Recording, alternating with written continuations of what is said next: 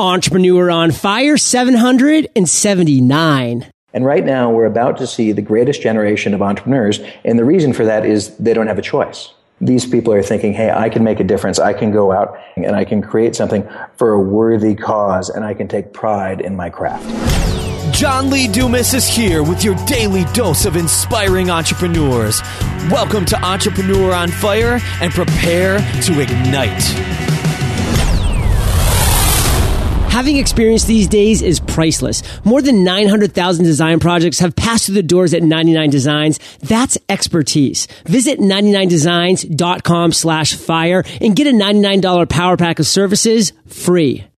We all know how important sleep is, but do you get enough of it? If you're ready for better nights and brighter days, visit casper.com/fire and use promo code FIRE to get $50 towards any mattress purchase. Light that spark, Fire Nation. John Lee Dumas here, and I am fired up to bring you our featured guest today, Robert Hirsch. Robert, are you prepared to ignite?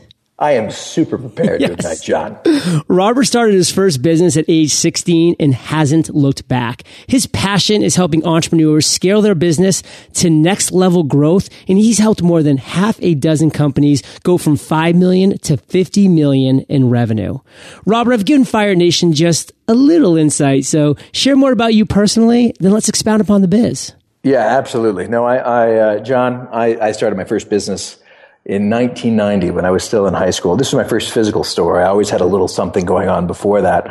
And then we grew more and more, became a venture-backed CEO out of San Francisco, was part of taking a company public before the crash of 2000. And then I was really persistent.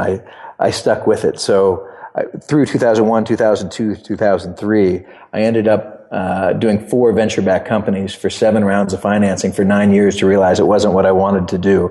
So it's been quite an experience going back and forth between being an entrepreneur, raising venture capital, doing the different pieces throughout, and really excited to talk to share with your listeners today and any of the stories and failures that I've made that can hopefully help people avoid the bumps along the road. Well, I'm excited because, Robert, we had a nice little pre-interview chat, and, we have a lot of great friends in common. We have a lot of stories in common. We actually come from the same part of the world, even the country, the Northeast. So, we were talking about the same ski mountains that we've hit up, talking about the similar bars we used to go to in college. So, the reality is, we could have a really fun conversation here, but we're going to try to keep it entrepreneurial focused. That's going to be our goal, but we're going to let some cool things slip out as well. But before we get into all that, Robert, start with a success quote and why you chose to share this particular quote. Well, this quote, it's not the shortest quote. It's from Theodore Roosevelt, and it's not the critic. And I put this. I was 17 years old. I started my first little business. I was in big trouble, and I thought I was going to go bankrupt for $1,000.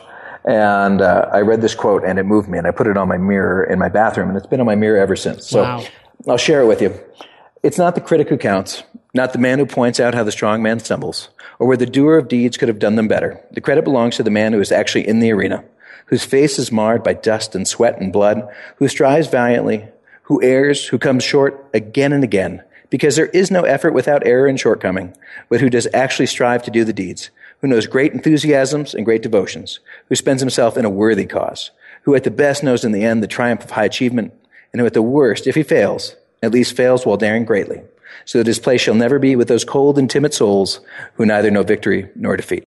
Robert, every time I hear that quote, personally, I pick out something different from it because there's so much. And from that time when you were just sharing it, it was the word worthy and worthy cause. A lot of people are just thinking about the causes that they're going to do. I'm going to do this, I'm going to do that. But how often do we step back, Fire Nation, and say, is this a worthy cause? And I'm always loving that quote by Earl Nightingale that success is the gradual realization of a worthy ideal. Not just any ideal, but a worthy ideal. What are your thoughts on that? Well, exactly. It's one of those things that so many entrepreneurs, one of the lessons that I took early on was before you play a game, you want to make sure it's a game worth winning. And so often, we do it because we can, not because it really is what drives us. We don't, at the beginning, when I started in entrepreneurship, I was motivated by paying my rent and by convincing my folks that I was not unemployed. And it really what motivates, I really wasn't motivated by, I didn't have the luxury of going to the self-actualization point of saying, what is going to be worthwhile? What is going to be worthy? What is going to make the difference? And how is my contribution going to count? And, and now there's so many resources like what you've done here with your Fire Nation, which is amazing, that I wish we had those resources. I look at this generation of entrepreneurs, right? And they're graduating from college and the jobs aren't there like they were when you were coming out of school in 2002. And it was kind of shrinking a little bit, but there were still a lot of options. And right now we're about to see the greatest generation of entrepreneurs. And the reason for that is they don't have a choice. The jobs aren't there. They're not tempted by Wall Street or McKinsey or Bain.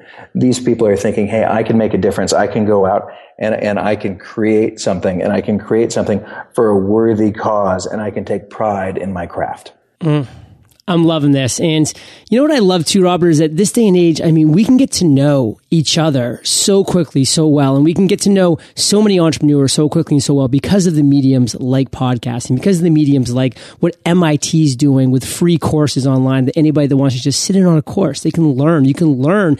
It's all out there for us. Just like a short 10 minutes, I know that you went to Babson for a semester, that you used to ski Mad River Glen, the most difficult trail to get a free ticket. I know that you're about to go on a baby moon with your wife, which, a lot of people might not know. It's like a honeymoon, guys, but when you're about to have a baby, it's like all these like really cool and neat things.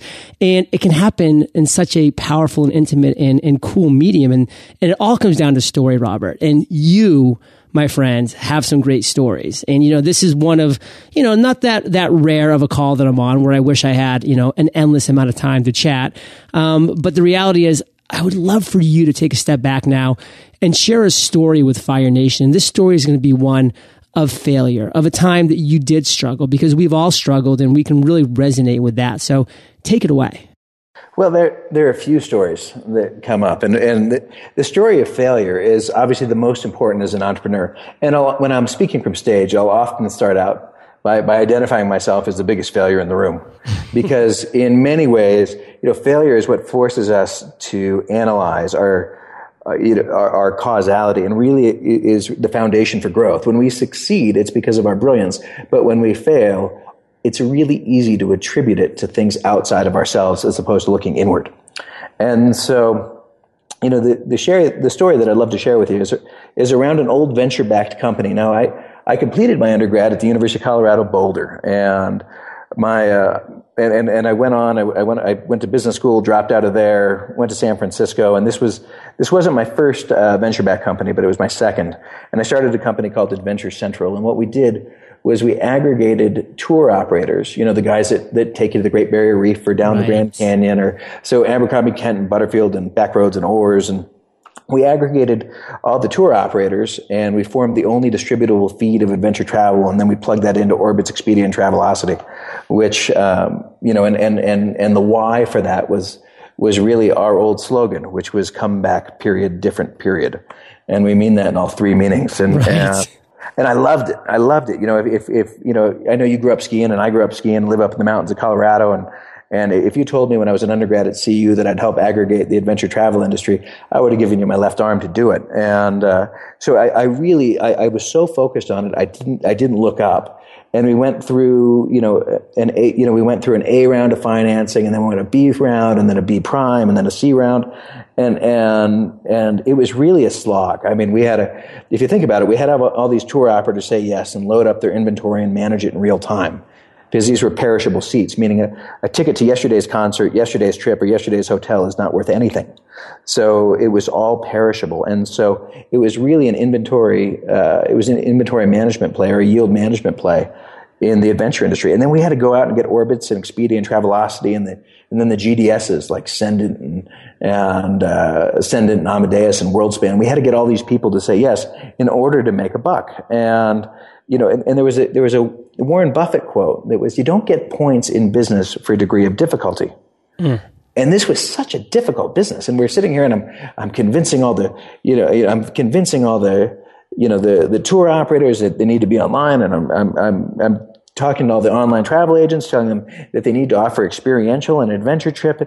And it was interesting. There was the industry association called it and I don't know how they arrived at the number, but it was something like a $10 billion industry.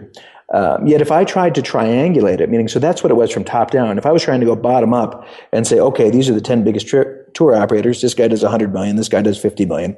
I could never get the numbers to match. So it was really this vapid middle market that I could never find.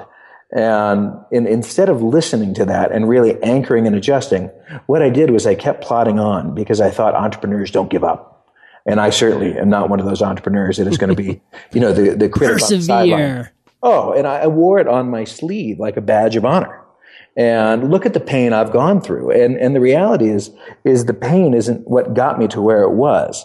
And so I really fell into this failure, and I was going to push through it.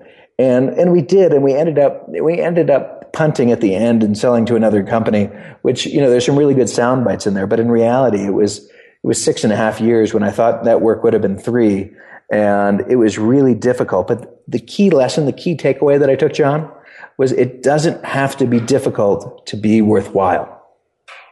And so many times as entrepreneurs, we look for, these really difficult solutions. Well, what I'm going to do is I'm going to be the Facebook of blank, or the Google of blank, or the Amazon of blank. And if I can get 1 million people to say yes on social media and 1 million people to say yes over here, then maybe I have a business. And so the way that we've changed is right now we look for what we call low drag, which means really high yield and low effort. So creating an efficiency frontier of what results do we get and how much effort is it, and really focusing on that so we can figure out if we have a winner or a loser as soon as we can, and then we put all our wood behind that arrow, or really focus our business efforts behind that winning business model instead of trying to kick the slog across the line. So, Robert, I'm going to give a couple analogies here that kind of popped up in my mind in different industries, and I kind of love your feedback on this. Number one, I look back to like my mid to late 20s, and when I was looking to exercise, for me, exercise just had to be grunting at the gym, pushing up as much weight as I could, then being on the elliptical machine for 60 minutes, and, then sitting in the sauna for 30 minutes, and then, weighing myself at the end, being like, yes, like I dropped like 4 pounds, not knowing that it was like all water weight, and like, and then on the drive home, I was so starving, I couldn't stop myself from like rolling into like a McDonald's and getting 3 Big Macs, but, saying, hey, this is protein, like I'm eating, this is good stuff. And, like I look at that and just saying, man, I was putting in so much effort back then, like, hours of my day. And really like, and I actually developed chronic back pain from doing elliptical and just like bike on a treadmill for so long, like without doing any other different actions for that like hour process.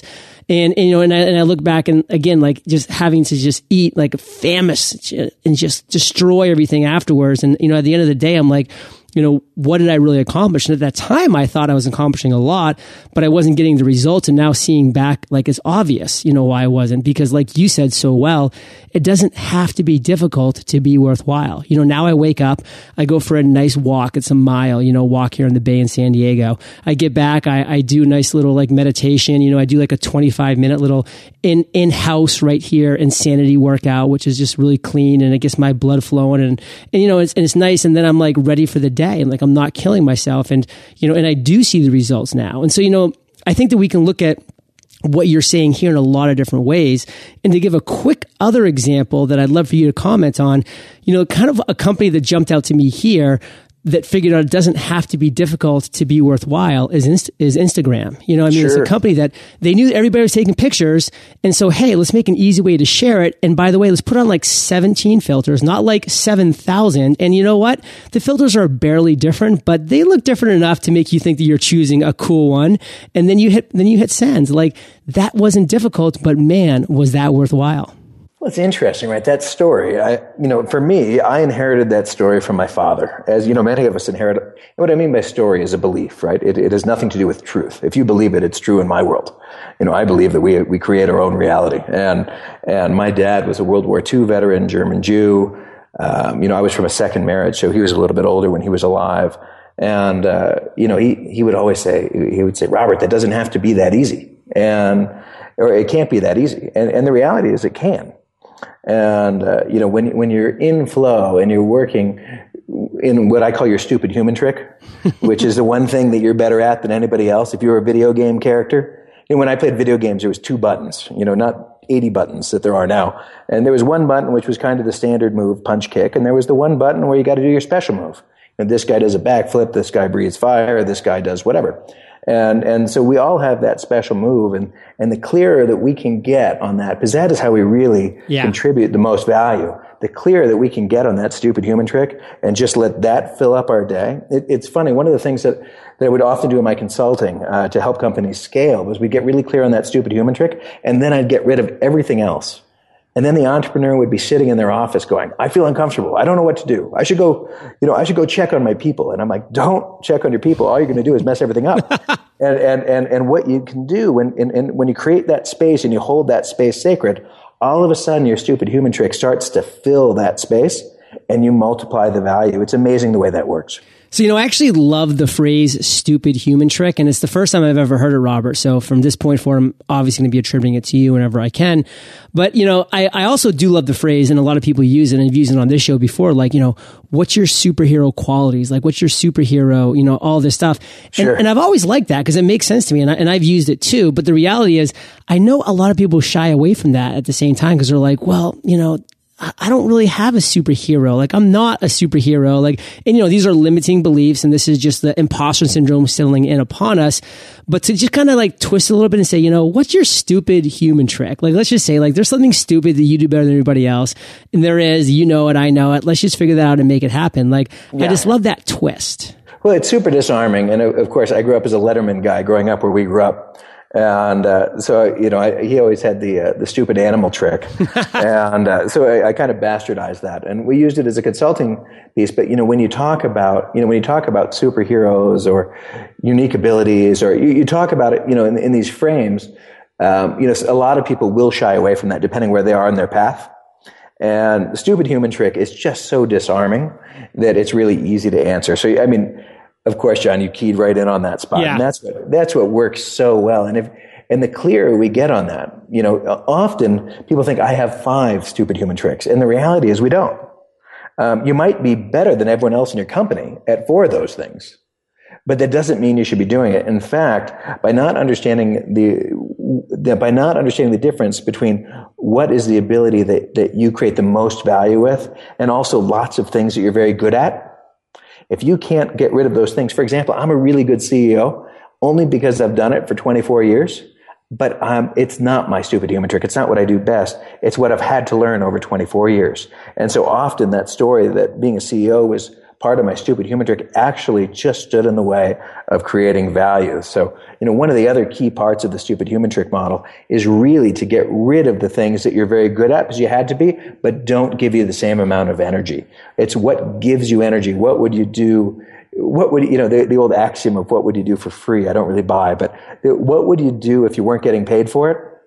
That would be the stupid human trick. What gives you more energy than it takes? On the other hand, if you do something and it takes more energy than it gives, it just happens to be something that you're excellent at.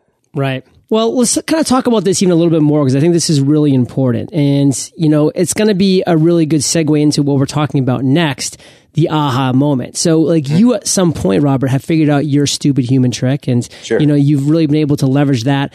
Can you talk to us about an epiphany that you've had, maybe even around this stupid human trick, or, maybe it's just an aha moment that you've had where you're like, what, this is something that I know is going to work. This is going to be, my actual thing where it isn't hard to do, but it's going to be successful at the same time. Like, what was that story, Robert? And, what really steps did you take to turn that epiphany moment into success? Well, it's interesting, and John, great question, and phrased really well. And when I got out of Adventure Central, which was a slog, I just went back to doing small business, which is what I know. And I remember I had this really limiting story. I started this business that eventually sold to a big online travel agent when I was in college, when I was at the University of Colorado, and I sold this business. I had no idea what it was worth. I sold it for low 6 figures, but it paid for my college and it gave me the money to start grad school. So that was a huge thing for me. And I was living in Boulder at the time, and I decided to move out to San Francisco because, I didn't want to be a big fish in a small pond. I really wanted to try my hand in the big fish bowl and see how I would stack up. And really that was driven from 2 things. One, other people's stories, and two, from ego. And, when I really got down to when I went back after this big slog and I went back into small business and what I knew really well and focused on the customers and creation of value, and all of a sudden everything went very easily again. And so understanding really where you're good and where you're not. So there's a point that it's going to go from strategic to operational. And for me, that's when I bow out. But that wasn't my biggest aha moment. My biggest aha moment came in 2012. I was running a company. We did $3.5 million our first week in business, in October of 2010. We never did less than $1 million a month at that point. We were, tracking to be one of the fastest growing companies. It was amazing. I moved down to Austin from Aspen for it, and it was just pretty exceptional. And in late 2012, before I got married, I'd never been married before, and I met a gal in consulting that worked for one of my clients, and she was a director of marketing, and she didn't know who I was or my values, but she gets in within an hour and a half of meeting me. She said, "Well, I read Atlas Shrugged in 8 days and modeled my life after Dagny." And I said, "Really?" and I knew at that point that we would end up together, and it worked out beautifully. And so I had this amazing love story that I was in my late 30s when I got married, and 2 weeks before that, I got diagnosed with a rare form of leukemia. And that was such a shocker, right? Here I was in the wealth business and the health business, the two most important businesses not taught in school, and I get diagnosed with this thing called hairy cell leukemia, and which was petrifying. I got diagnosed 2 weeks before my wedding. I was getting married in the Cook Islands. They told me I couldn't go. I went non-compliant to my wedding and actually got my diagnosis on my wedding day. And when I came back, I went through 22 injections of chemo. And what I realized was, the businesses were bigger. Everyone latched on to the scale, the scale piece that you use kind of for an initial frame, where he's grown 6 businesses from 5 to 50, which is exciting. But I realized that I might have more bedrooms in my house. I might have a different brand name on my car, but my life hadn't really changed. And I got caught in this trap that I now call the working wealthy. And I think this happens to a lot of entrepreneurs, right? And so when you get diagnosed with a life-threatening illness, and when you get diagnosed with that life-threatening illness, and all of a sudden, you think, well, was it worth it? Did I do it right? Would I do it again? And if I passed away at that point, I think I would have had 2 lines on my tombstone. The first one would read, "He worked," and the second line would read, "a lot." And so I realized I just kind of trapped myself. I didn't, I continued to work 50, 60 hours a week. Because how could you work if you weren't doing your best? It was pretty crazy. And I look back to my experiences, and, I spent a lot of weeks down on Necker Island and time with Branson and, a lot of the guys that people look up to in the entrepreneurial world. But what really stood out for me was I wasn't creating the freedom in my own life that I wanted. And I knew at that point that my life was going to change. And the ironic part about it is when I started to draw those lines in my world, and I really got rid of everything that wasn't my stupid human trick, all those things that I became excellent at because I had to, and I was the best one, in our small company. When I got rid of those, it really, really changed. And at that point, I got out of that trap, and I realized I'm going to make it count. And so I changed my scoreboard. And this was a big thing for me, John. The first part of my life was really measured in goals, objectives, and achievements. And I changed that into, measuring it really around, people, energy, and synchronicity. Do I love the people I work with? Do I love, am I really creating, what I want? Am I making a difference? Am I doing the best that I can? And at that point, my life really changed. And it was funny. I was just speaking at an event, and of course, everyone always latches on to the, leukemia part of it because it was it was evolutionary, not revolutionary. It wasn't necessarily I'm lost and now I'm found, but it was specifically how can I make small changes to really enjoy my life? How can I walk my kids to school, or how can I make sure that I'm there for their sports games, or really living the life I love? And that's really our motto, which is living the life you love. And there's so many little changes that we can do, because as entrepreneurs, we have a tendency to defer gratitude And there's so many little tweaks that we can make that will allow you to really have the smiles along the way. But my biggest aha moment was I may be a successful entrepreneur, but I am still living the life that I was when I was an unsuccessful entrepreneur. I just did more of it, and I added a zero to the end of the account, which was exciting. But I really wanted to make sure that my business supported my life, not the contrary of my life supporting my business. So, Robert, there are so many amazing takeaways here. And, one theme that I really love that's coming out of you, is that you've kind of lived life now, with these kind of really short but powerful sentences. Your first that you were really passionate about, was come back, period, different, period. That was something that was really important to you. You lived by that creed, but you also learned from that creed. You also learned from, what it meant to be working in a business that was really difficult. And then, right. You moved forward and you even talked about, what would have been on your gravestone, which of course is just a really powerful image for anybody to picture as a gravestone, kind of going back to like the Ebenezer Scrooge, like that is your gravestone. But, you said he worked, period, a lot, period. And I mean, that's a very powerful thought to have that would be on a gravestone at that point in your life, especially when you're facing something like you were with leukemia. And, then you were able to progress from that and evolve. And I love that evolutionary phrase to live in the life you love. And so Fire Nation, that's what this interview has now evolved to, is that Robert is really living this life that he loves. He's living in the life that he loves. And that's where he's evolved to. So Robert, I'm going to challenge you right now because, we've been sharing a lot of great stuff and there's still some things I really want to make sure we get to. Sure. So in 60 seconds, share with us your proudest entrepreneurial moment. Well, everybody expects it to be, this Branson, Necker Island type deal. And the reality for me, I started a little bead shop when I was in high school, and I had a couple little bead shops when I graduated. And it was the point in my life when I went from thinking that I can to knowing that I can. And that is such a huge inflection point for any young man. I was 18 years old. And the highlight of it, my proudest entrepreneurial moment, was the first time I really believed in myself. And the way I knew it was when I graduated high school, I took my girlfriend and my business partner took his girlfriend, and we took 6 more of our friends, so a group of 10 of us, down to Mexico because we were 18 years old and we couldn't drink legally in the States. So we went on the cheapest Kentucky tour, which was this little crappy tour, which was this little tour where we could all go, have a drink together and celebrate our graduation. And I remember, I didn't have any bills, so I remember paying for my friends like that. And I really felt, for the first time in my life, like a success.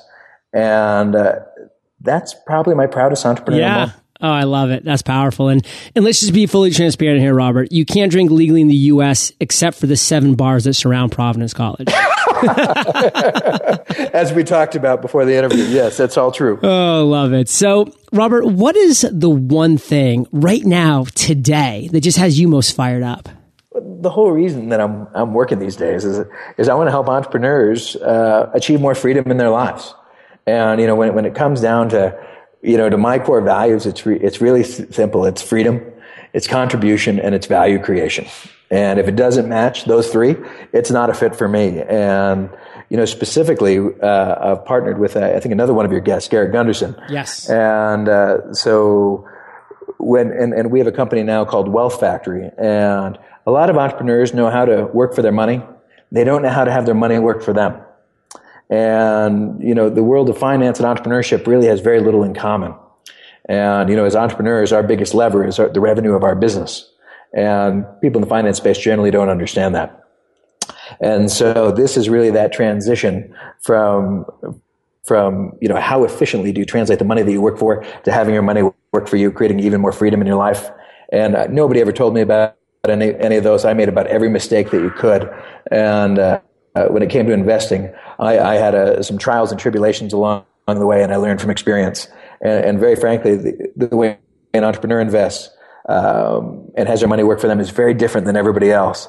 And that really excites me. Having entrepreneurs have more freedom and being able to do things that they love, like what you're doing with Entrepreneur on Fire.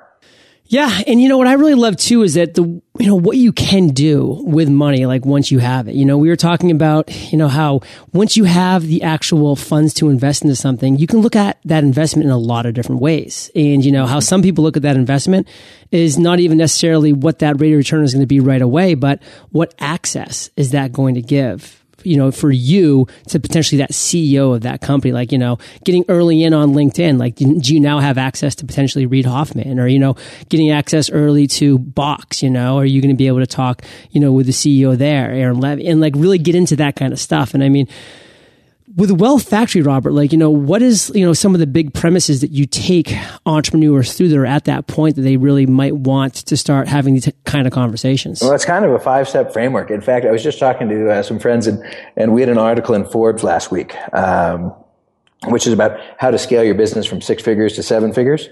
So it's slightly different, but we hit on it. So really the 5-part framework for an entrepreneur for financial freedom is one, how do you recover cash flow that you're leaking in your business immediately? The average client that has less than $500,000 business recovers $2,400 a month every month. For $1 million business, it's about $4,300. So that's significant, and that drops right to the bottom line, as you know.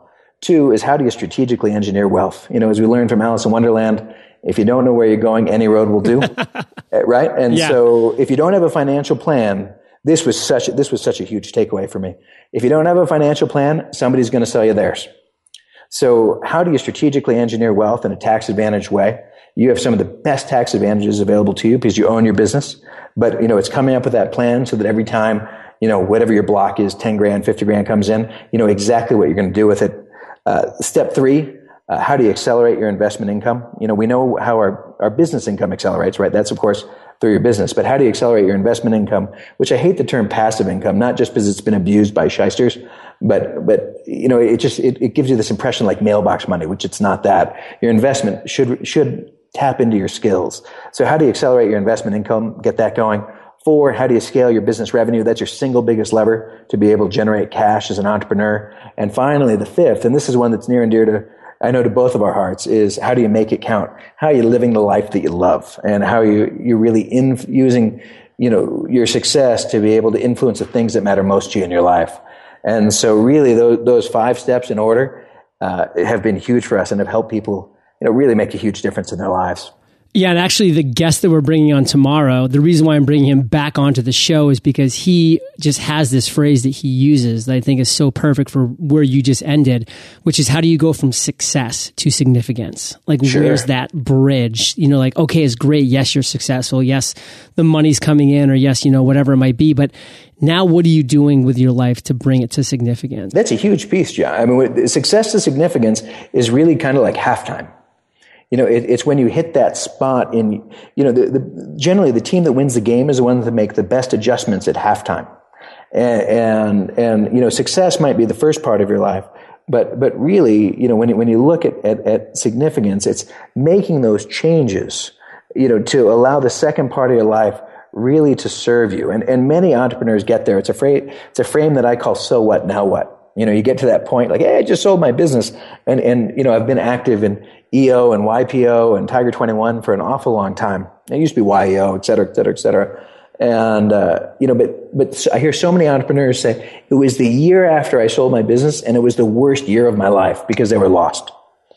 And if you don't figure out how you make that transition from success to significance, if you don't figure it out now, it's going to happen to you when you least expect it. Mm-hmm. So powerful. Fire Nation, I know that this is an interview you can go back and listen to multiple times because there's just been all these value bombs being dropped throughout. And, of course, Robert is going to be on our show notes page. We're going to be having everything listed out, everything written, and all links to him and the such. But Robert, we are about to enter the lightning round. But before we even do that, let's take a minute to thank our sponsors. Sleep. It's one of the first things that we're willing to give up, yet the most integral thing when it comes to helping our bodies function at full capacity. You do want to function at full capacity, right? Well, I speak from personal experience when I say that having a mattress with just the right sink and just the right bounce to cuddle up on each night helps. Introducing Casper. I just received my Casper mattress and I love it. Casper offers an obsessively engineered mattress at a shockingly fair price, perfect for us entrepreneurs who are looking for better nights and brighter days. Casper even offers a risk-free trial and return policy. Try sleeping on a Casper for 100 days, and if you don't like it, send it back free of charge. If you're ready for better nights and brighter days, visit Casper.com/fire and use promo code FIRE to get $50 towards any mattress purchase. That's Casper.com/fire, promo code FIRE.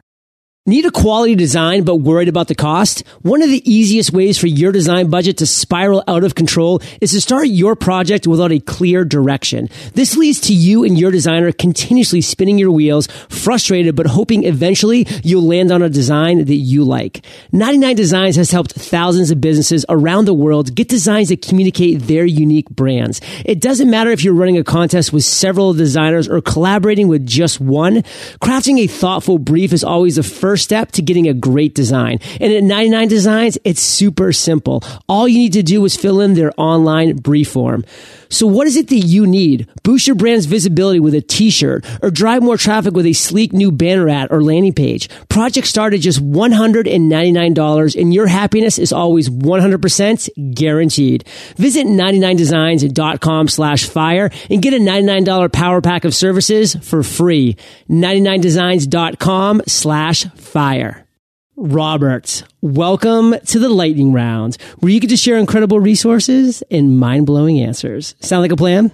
Sounds like a great plan, John. Let's do it. I'm sitting down. What was holding you back from becoming an entrepreneur?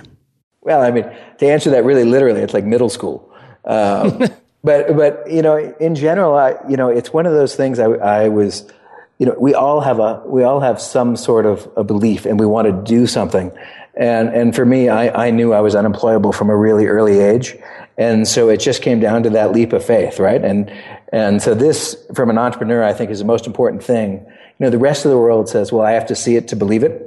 And as an entrepreneur, what we do is we believe to see. Mm-hmm. And that order is so important. And if you're thinking about being an entrepreneur and for whatever reason you haven't done it, if you don't believe in yourself, how can you expect somebody else to? So it really starts with self-belief. What is the best advice you've ever received? Well, this is an interesting one. This was at one of the venture-backed companies. My chairman of the board was, kind of this classic, he went to MIT and Harvard Business School and, had this A-tier thing and a member of the Royal and Ancients in Scotland. And I've never heard him swear in his life. And long story short, I was trying to figure out how to work with this guy that I just didn't really trust. And he was running these trade shows and we were the speaker and he looks at me. And he said, Robert, life is too short to work with blank holes. And sometimes whenever I sit there and I'm trying to figure out how to work with somebody, it's just because it's not supposed to happen. And so whenever I get that feeling, I just walk away. Share one of your personal habits, Robert, that you believe contributes to your success. Sure. I mean, this one is, it's not terribly original, brother.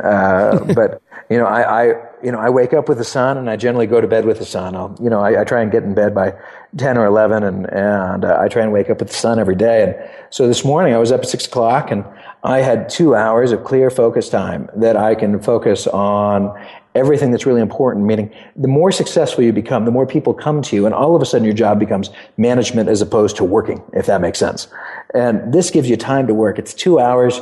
Between 6 and 8, I guarantee you, your phone doesn't ring, all the things that are nagging at you in your life, none of those are there. So for me, it's just getting up early with the sun and getting 2 hours in before the phone starts to ring.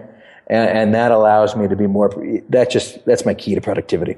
Do you have an internet resource like an Evernote that you can share with our listeners? Yeah, a huge one. And I'm sure it's been brought up with you guys before. But are you familiar with OmniFocus? Yes. So OmniFocus to me is like amazing because I have such a diffuse like ADD, ADHD entrepreneurial profile. Like quick start, of course, right? As many of our listeners, right? Our quick start is through the moon and OmniFocus is really good. And it combines 2 concepts that are really core. One, there was a book called Getting Things Done, GTD, David Allen passed away recently.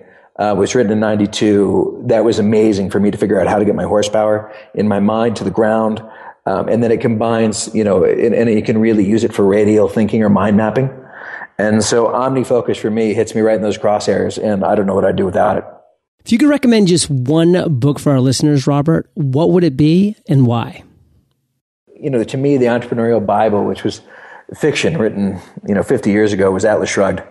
And, there's a lot of things that a lot of people take out of it. And, objectivism certainly has its black and white elements to it, which isn't necessarily what I propose. But I remember, one of the main characters in there, Hank Reardon, he perfected his recipe for steel for 10 years before he released it to the market.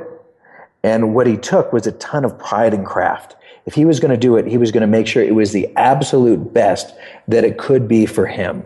And for me, if I'm going to do something, I don't know how to do it, halfway. I only do it full on.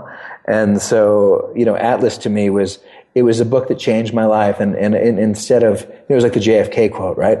And instead of thinking, well, what can the world do for me? All of a sudden I said, what do I have to contribute? And, that personal responsibility was huge. Well, Fire Nation, I know that you love audio, so if you haven't already, you can get an amazing audiobook like this one for free at eofirebook.com. That's eofirebook.com. And Robert, this next question's the last of the lightning round, but it's a doozy.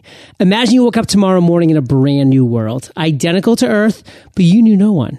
You still have all the experience and knowledge you currently have. Your food and shelter taken care of. But all you have is a laptop and $500. What would you do in the next 7 days? John, I love this question. And I actually put a little work into this, thinking about it. And so for me, it would be to create and launch an entrepreneurial product. That to me is is what I know how to do. So I can create videos, I can write content, I can, and I know I can help entrepreneurs. Those are the people that it's the only people in the world that, that are normal to me and I'm normal to them. And so what I would do is I would buy an iPhone, a small tripod. I would get a cheap membership site like Kajabi, and then like a shopping cart, like One Shopping Cart or Ultra Cart. And I would have $22 left over. And I would create a series of videos to be able to, to help entrepreneurs, either from the beginning to the end of the life cycle. But again, we're in an information age, and we have technology where we can share it. This used to cost hundreds of thousands of dollars. Now you can do it for literally $500. I don't think there's an excuse left for not having your own business. And that $22 left over, Robert, I mean, your food and shelter is taken care of, so you're still living large. Living large and hopefully having a drink with you, John. I love it. So, Robert, let's end today literally on fire with you sharing just one parting piece of guidance, the best way we can connect with you, and then we'll say goodbye. Well, the best way you can reach with me, you can send me an email at robert@roberthirsch.com. One thing I also wanted to do for the Entrepreneur on Fire listeners, if you go to wealthfactory.com/scorecard, we've created a 10 questions investor scorecard that will allow any entrepreneur to evaluate an investment and make sure it's the right investment for them. This was done by myself and one of your other guests, Garrett. We combined our collective wisdom. And this is really the scorecard that I wish I had when I started to look at how my money was working for me. So again, that's wealthfactory.com/scorecard. Love it. And what's that parting piece of guidance? Winston Churchill, he was given a commencement speech at a very small Midwestern college. And they said, do you have any piece of advice? And this is what he left everybody with. And he said, never give up. Never, ever, ever give up. And that's what's driven me. Well, Fire Nation, you are the average of the 5 people that you spend the most time with, and you have been hanging out with Robert and myself today. So keep up the heat and head over to eofire.com. Just type Robert in the search bar. His show notes page will pop right up with all this great content he's been sharing, the resource, the book, you name it. And don't forget, Robert has very generously offered his email, robert@roberthirsch.com. That's HIRSCH. And again, that'll be on the show notes page. And of course, wealthfactory.com/scorecard. And Fire Nation, take advantage of that scorecard. And Robert, thank you, my friend, for sharing your journey with Fire Nation today. And for that, we salute you, and we'll catch you on the flip side. Thanks again, John. I really appreciate it. freepodcastcourse.com. Fire Nation, this is for you. A free 15-day podcast course where I share the exact steps of how to create your podcast, launch with the best strategy possible, grow your podcast audience to the tipping point, and then monetize that audience in a powerful way. Visit freepodcastcourse.com and start your podcasting journey today. Thank you so much for joining us today on Entrepreneur on Fire. Head on over to eofire.com for full recaps of every show, our amazing blog articles and resources, and just plain fun. Your entrepreneurial journey awaits, so prepare to ignite.